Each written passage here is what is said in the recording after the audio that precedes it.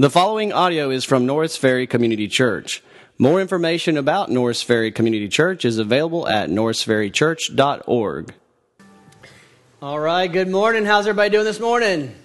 Good. Hey, this is a great group. Good-looking group, too, man. Especially good-looking today. Good, you looking good, my man. I just figured you'd like to know that today. I was talking to your wife. I'm kidding. It's so good to see everybody here. Happy Labor Day. Hope you got great Labor Day plans.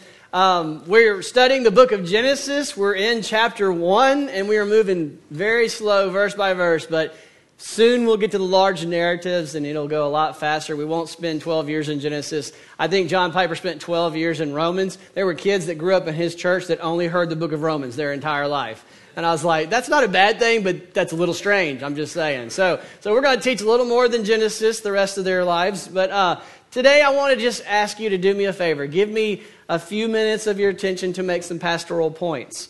And that is just not typically what I do. Typically I'm pretty quick jumping in, working verse by verse. But I want to make a pastoral point today. And that point has to do with, what do you do when someone challenges your beliefs? What do you do when someone challenges your commonly held, firmly held belief? Be it your pastor, who teaches a little different understanding of Genesis 1 and 2, or your science professors at school, or teachers at school, or friends or coworkers, or we have a large medical community in this church. Maybe it's your fellow medical professionals, or maybe it's your professor at med school.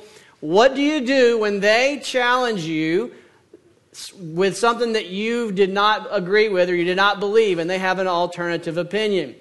Well, I want to just spend a few moments to address that, because one thing we're passionate about is we don't want our students going off to college and for the first time hearing something different than what they were told by mom and dad, and then abandoning the faith because they've never really thought about it. And also for adults, we want you to know how to respond when you're confronted with someone else who believes something different.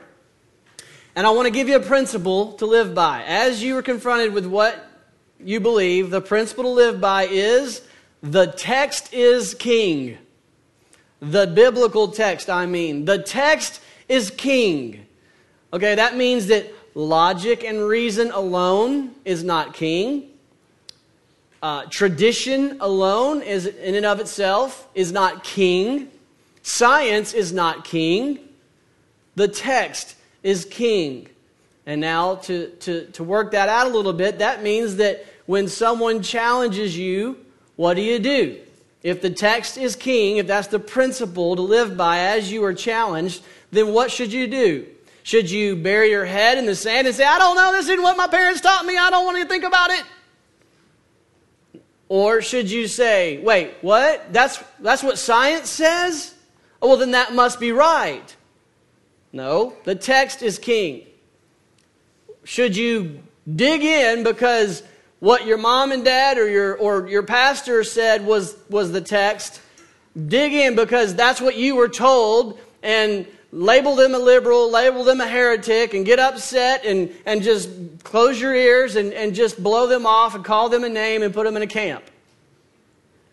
No, we don't do any of that. If the text is king, what should you do? This is your time to respond. If the text is king, what should you do when your belief is challenged? Go to the text. Right. Now, go to the text means you're going to have to turn your brain on, and you're going to have to test what science says, or what your parents said, or what your pastor said, like the good Bereans did in the Bible. The Bereans looked at the Bible and measured everything their pastor said against the Word. That means you're going to have to turn your brain on more difficult areas, because if there's a lot of debate about it, the odds are that text is a challenging text. And that there's usually some vagueness or some interpretation that needs, which means that you may actually have to read some scholars. You may have to read a Hebrew scholar to help you understand what the Hebrew words could mean. For example, the Hebrew word could mean earth. The Hebrew word could mean land. Same Hebrew word. And so, but you can do this. Some people are like, I don't understand any of it, so how do I know anything? You can do it if you'll engage with it and you'll engage your brain and you'll start reading and you start reading the text, most importantly. You can trust your English translations. They're very, very trustworthy, good. There'll be footnotes like the comment I made about earth and land. It says this could be earth, this could be land. You've got phenomenally good translations to go by. You can trust your Bible. Read them. Read other sources that help you understand them. And then think about what the person's saying. And you measure what they're saying against what you see in the Scriptures. And if it's crystal clear in the Scriptures, like how is a person saved, Jesus Christ is clear. If they debate that with you, you stand firm on that hill, you die on that hill, but you do it with grace. And you say there's no negotiation here because the Bible makes this clear. But you do it in a way that allows you to then try to see if they would like to believe in Jesus instead of saying, I hate your guts because of the way you talk to me. We do it in love and with grace. And so, if something's not so clear in the text, then we hold that position a little less dogmatic.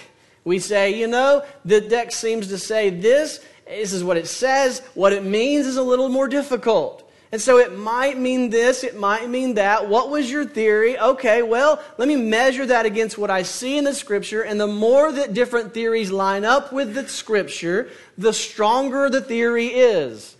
And so the clearer the text is, the stronger your conviction is, but all of it's done with grace. So, two issues that are hot button issues in our culture are raised in the text of Genesis, or the issues are often discussed when we look at Genesis, the age of the earth and evolution.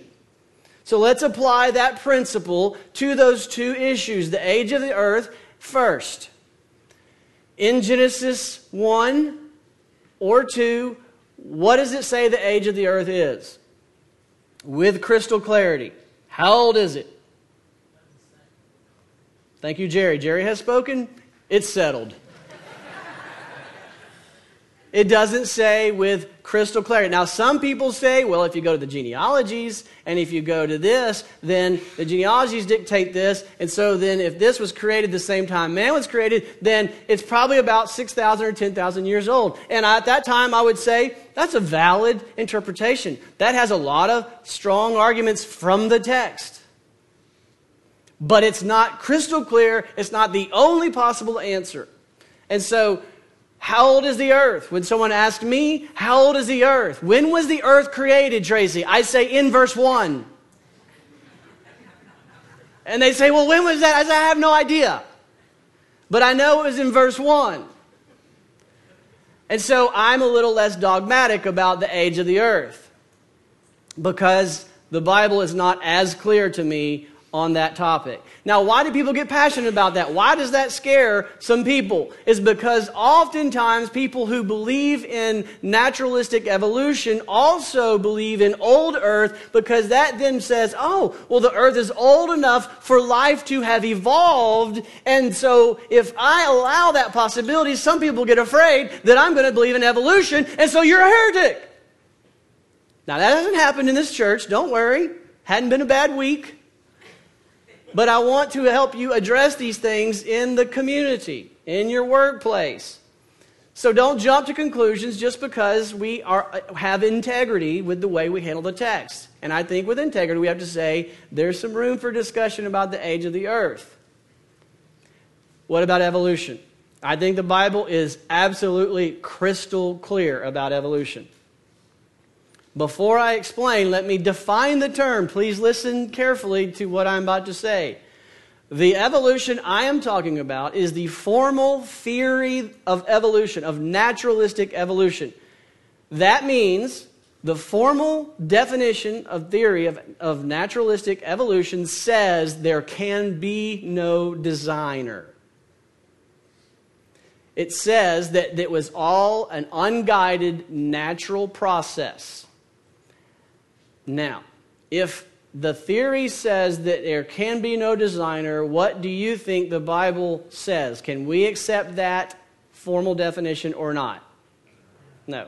Why? Because the Bible, we can do it from memory. What's the main emphasis of Genesis 1 and 2? God said, God created, God saw that it was good. God defines the purposes of it all. God is doing all of this with one ultimate creation. His crowning creation is humanity. There's clearly a designer. Now, in the first service, we've got this huge section of med students, and someone is a researcher at med school, and I came up afterwards, and we were talking about it, and one of them said, well, what do you think about theistic evolution? I said, I didn't bring that up on purpose. I said, because I'd be speaking out of a lot of ignorance. I just haven't studied enough to know. But here's the point I want to make clear, that if whatever theistic evolution says, you have to measure it against the Bible. If theistic evolution it means evolution in that same sense that there is no designer, which I can't believe it does, because the word theistic and evolution, it must be using evolution in a different way. I would say, whatever you do, you don't freak out, you don't panic, you don't call names, you go to the text and you measure it against the text. And if the text is king, then science, no matter what they say, must be subservient to the text. So what do I believe? I do not believe in formal naturalistic evolution, because the Bible makes it clear there's a designer in the process. Now, one more pastoral paragraph, and then we'll get into the text. Why is this so challenging? Why do we feel this antagonistic relationship between science and religion? And I would say there's two points here. One is the definition of science, and number two is our culture's view of science. Science is amazing. Scientists are wonderful. They're a gift from God. There have been many medicines and blessings in our life that have come because of science. They are not our enemy. They are our friend. Because of the blessings that scientists and the scientific medical community has produced, our culture accepts what they say as fact. If science says it, then it's fact. Indisputable fact. In our culture, for the most part, science is king. And we say the text is king. And therein lies the rub. The second reason this is a big deal is because science, the definition of science, is you can only consider naturalistic and material things. You cannot consider a designer. The modern definition of science no longer allows that, because that has been pushed over into the category of religion. And so true science is naturalism and materialism, which we saw last week, are there by default atheistic.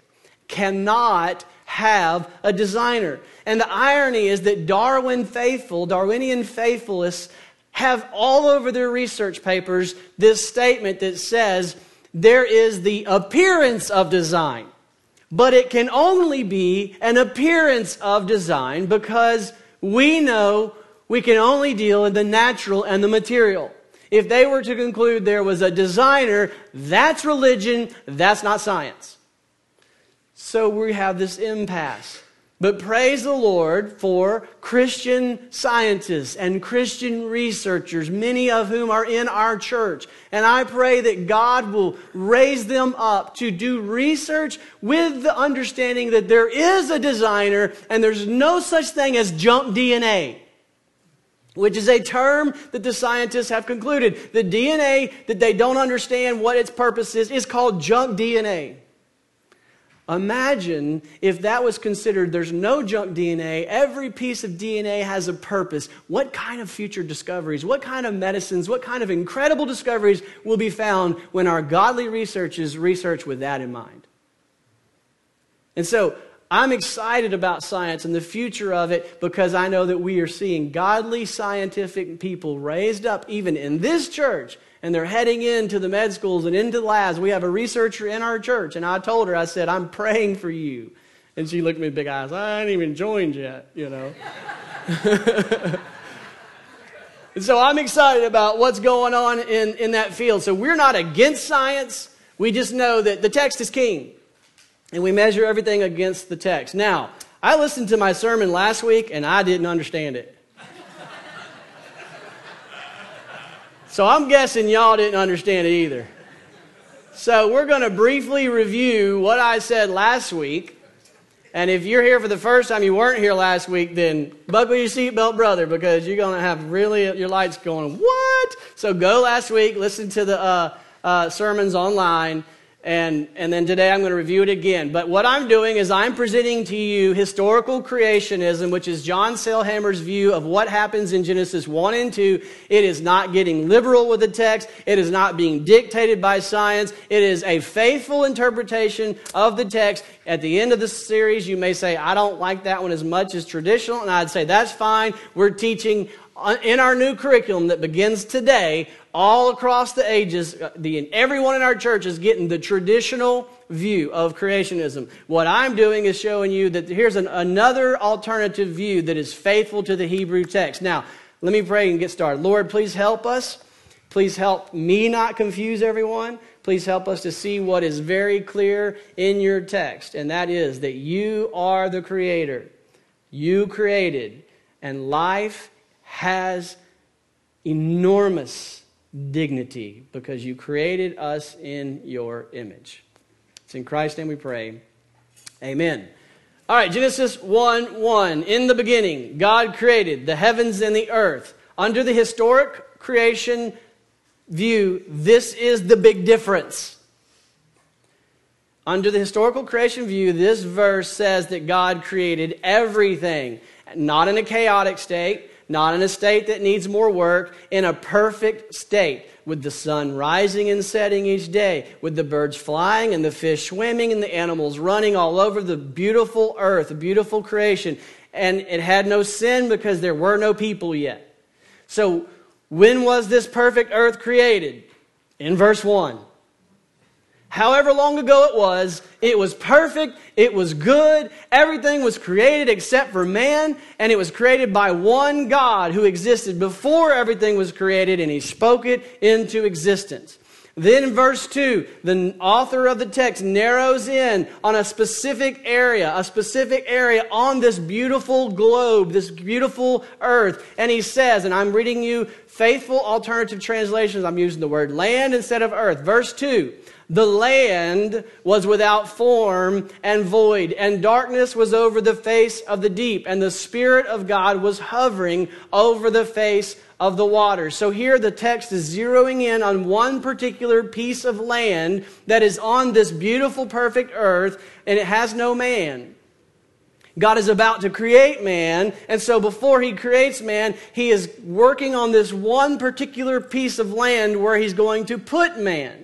Now, what land is that? It doesn't say. But when I read the rest of the Bible, I think there's a lot of emphasis on one particular piece of land that is promised to Abraham and his descendants. So that leads me to think, with good likelihood, if this is a piece of land, it is what we later call the promised land. Well, at this point in verse 2, it's uninhabitable. The Spirit of God's hovering over the face of the waters, so it's underwater. And then what we're about to read is 7 literal 24-hour days.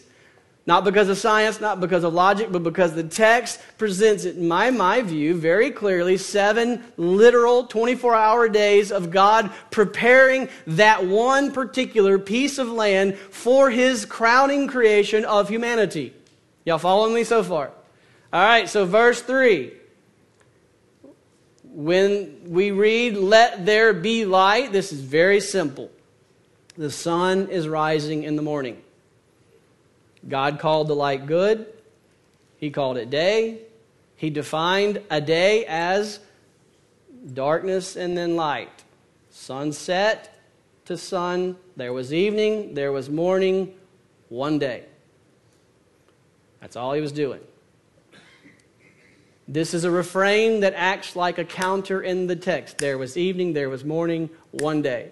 There was evening, there was morning, day 2. There was evening, there was morning, day 3.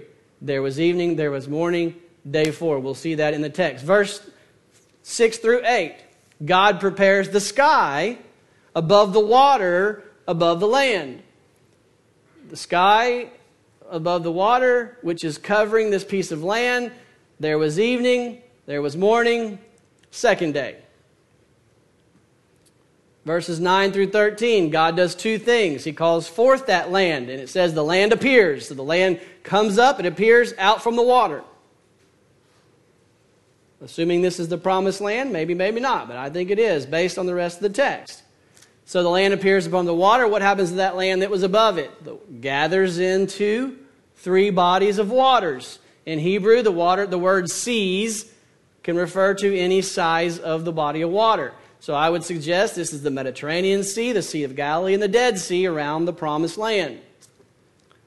God made the land grow fruit trees for humanity. He mentions that specific tree because it's going to play a role in the next chapter. There was evening, there was morning, third day. Third day, third literal 24-hour day of preparing the land for the crowning creation of humanity. Chapter 1, verses 14 through 19. I'm going to read it again with the alternative translation that is very faithful to the Hebrew. All Hebrew scholars agree this is a faithful translation, even if they don't like his interpretation. Let the lights in the expanse of the sky be to separate the day from the night.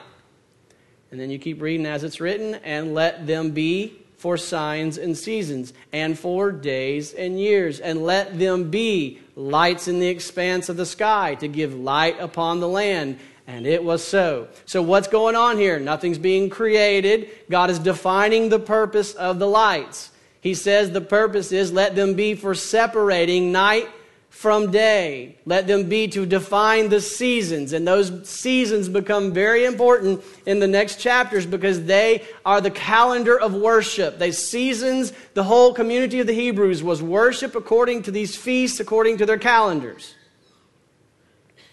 Verse 16.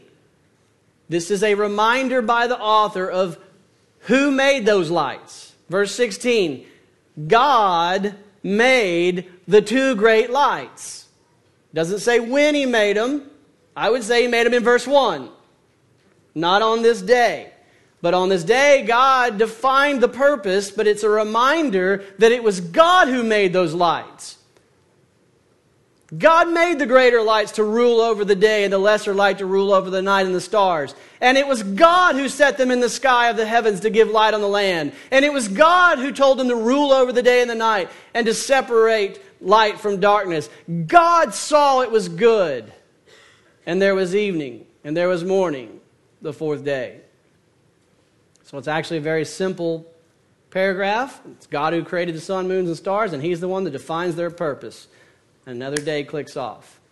Now we pick up where we left off last week in verse 20. And God said, let the waters swarm with swarms of living creatures, and let the birds fly above the land across the expanse of the sky. So here God tells the birds, who have been flying forever, however long, since verse 1, and He tells them, now fill the sky above this newly created land.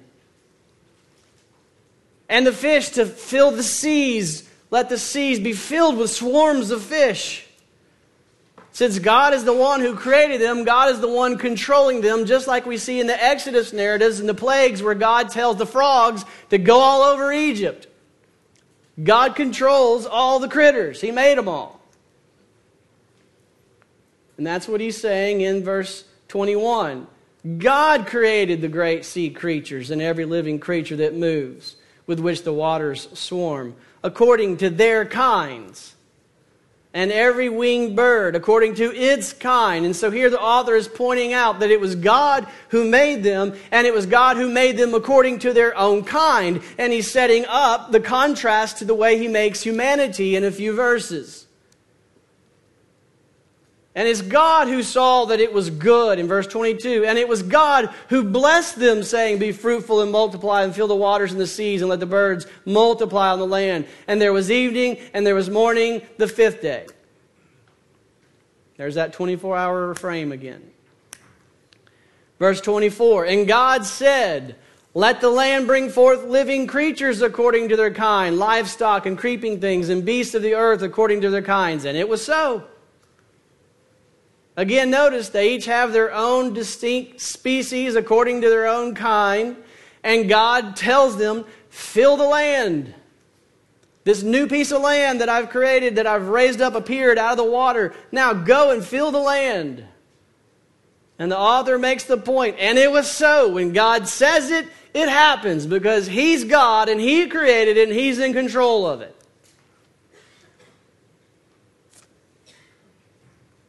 Verse 25, God made the beasts of the earth according to their kind, and the livestock according to their kinds, and everything that creeps on the ground according to its kind.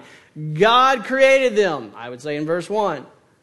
But here the author reminds the reader that it was God who created them according to their own kind, and it's God who controls them, and God saw that it was good. So notice up to this point there's a pattern. Let the earth bring forth, or let the land be filled, and it was so. God made them after their own kind, and God said it was good. Let the land bring forth, and it was so. God made them after their own kind, and God said it was good. Now everything changes about the language. Everything has been building to this moment. And at this moment, man was created in this verse on that literal day of preparation, the last day of preparation for this piece of land, for humanity. Everything has been building up to this moment where the crowning creation, the climax has been reaching this intense height, and now there's nothing higher than this. God creates humanity. Notice the way it's written. It's completely different language in verse 26. Then God said, let us make man in our image after our likeness. You can't contrast it any more than that. God gets personal. The triune God speaks and says, let us make man like us. Not let the earth bring forth something after its own kind, but let us make man like us.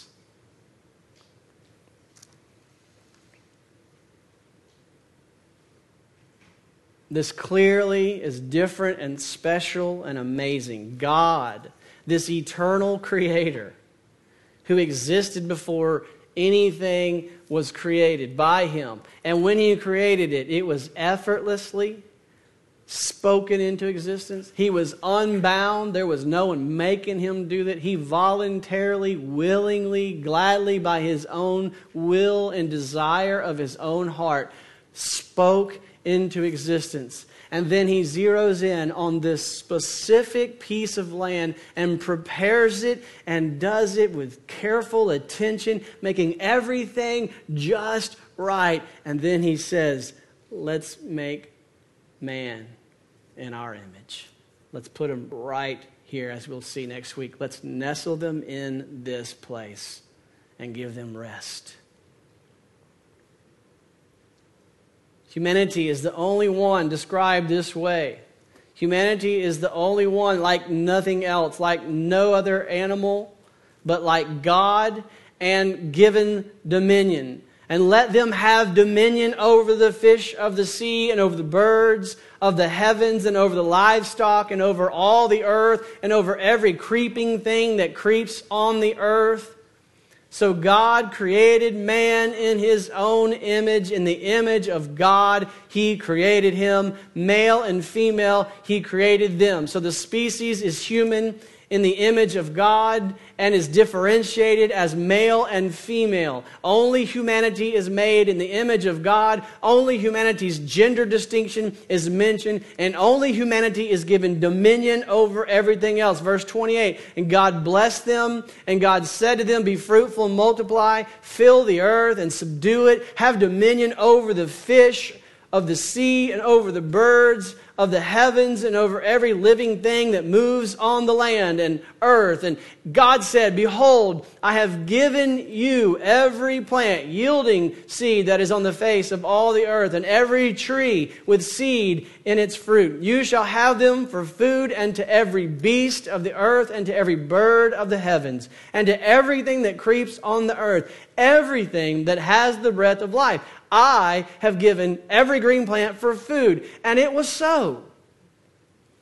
And God saw everything that He had made, and behold, it was very good. And there was evening, and there was morning, the sixth day. So everything about the creation of humanity, the record is so radically different. We'll say more about this next week as we look at the purpose of man, why God created humanity. But here we see humanity is the crowning creation of God.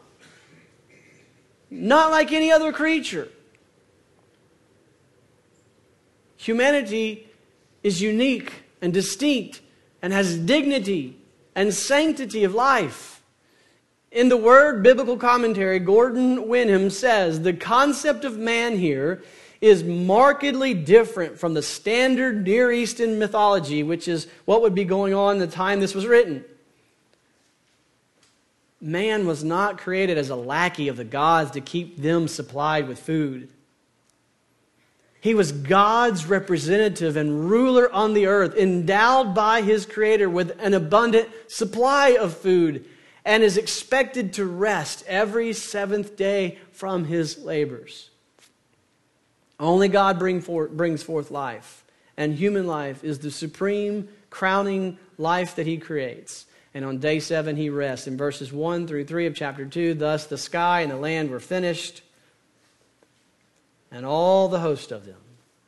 And on the seventh day God finished His work that He had done.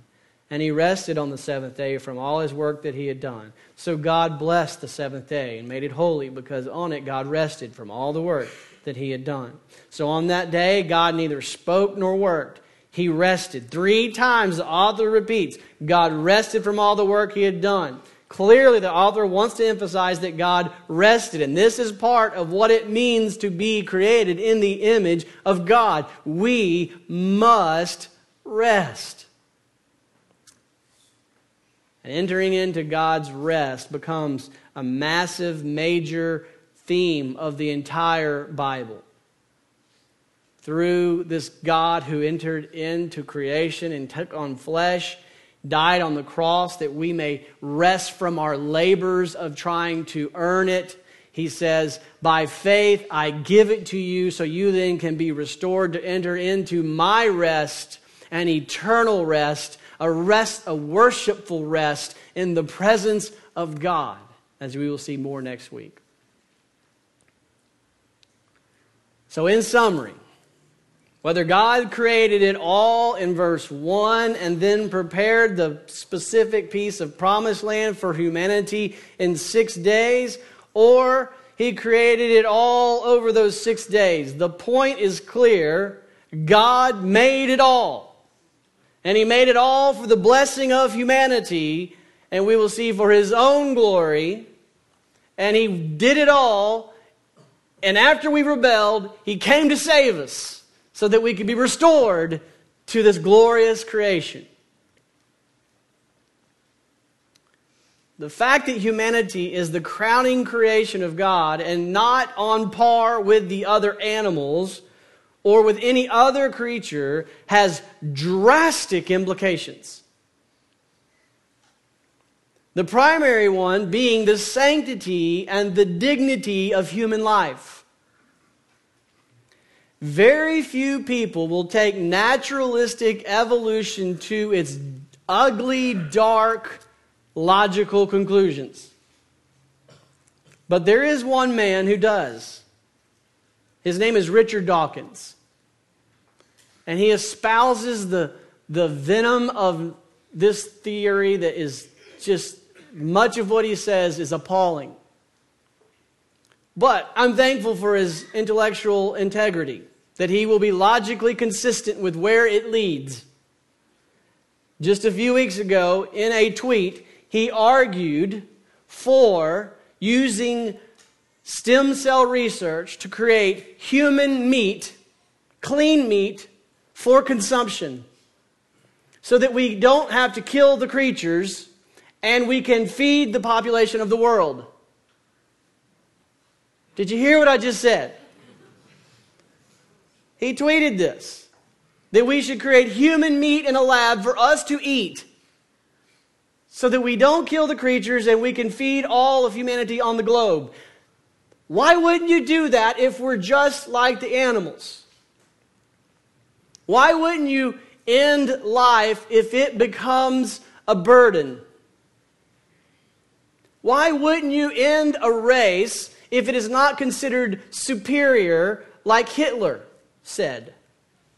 Why wouldn't you end a human life if it becomes too financially burdensome to pay for their health needs, their healthcare needs? That's called euthanasia. Why wouldn't we terminate a pregnancy if it's inconvenient? Or if there's supposedly a potential challenge? Why wouldn't we end a life if something happens and we find it just no longer viable in our determination? If God does not have a unique plan, if humanity is not the supreme crowning creation of a God of design and purpose for human life, that is where it ends. Why not do that?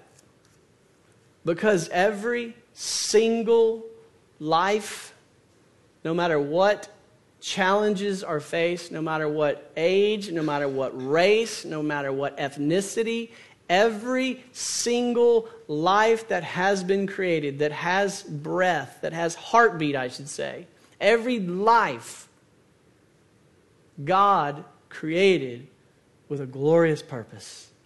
And God loves that Creator who stands before the beginning of creation, who spoke it into existence effortlessly, who we can't even comprehend. That God loves every life infinitely.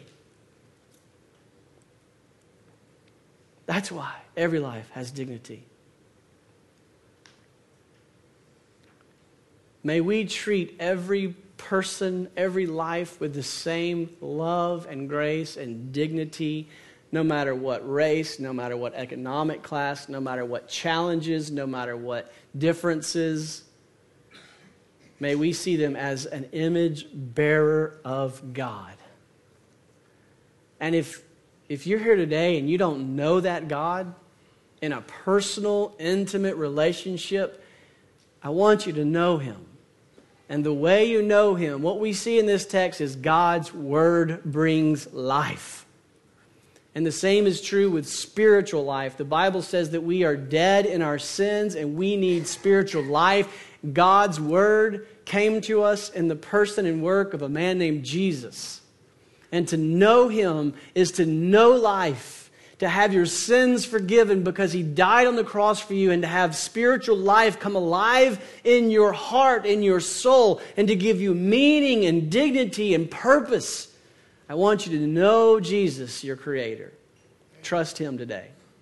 Father God, would you just bless us this morning with these truths that are clear in your Word, that you created all of creation, and your crowning creation was life, human life. I pray, Lord, that we will be a church that equips scientists, doctors, medical personnel, nurses, PAs, PTs, all in that medical field, Lord, that we would equip them to go and be godly contributors to the scientific community. But Lord, all of us, may we bear the implications of the text. It's not about being right in our heads. It's about being right in the way that we treat others with dignity and respect. And that we fight for life. We fight with grace and love, but that we fight for the sanctity of life. Lord, may we be a church that glorifies you and honors the life that we see honored in this text. And we praise you for Jesus. It's in His name we pray. Amen. Thank you for listening to audio from Norris Ferry Community Church, located in Shreveport, Louisiana. Feel free to make copies of this message to give to others, but please do not charge for these copies or alter the content in any way without permission. For more information about Norris Ferry Community Church, please visit us online at norrisferrychurch.org.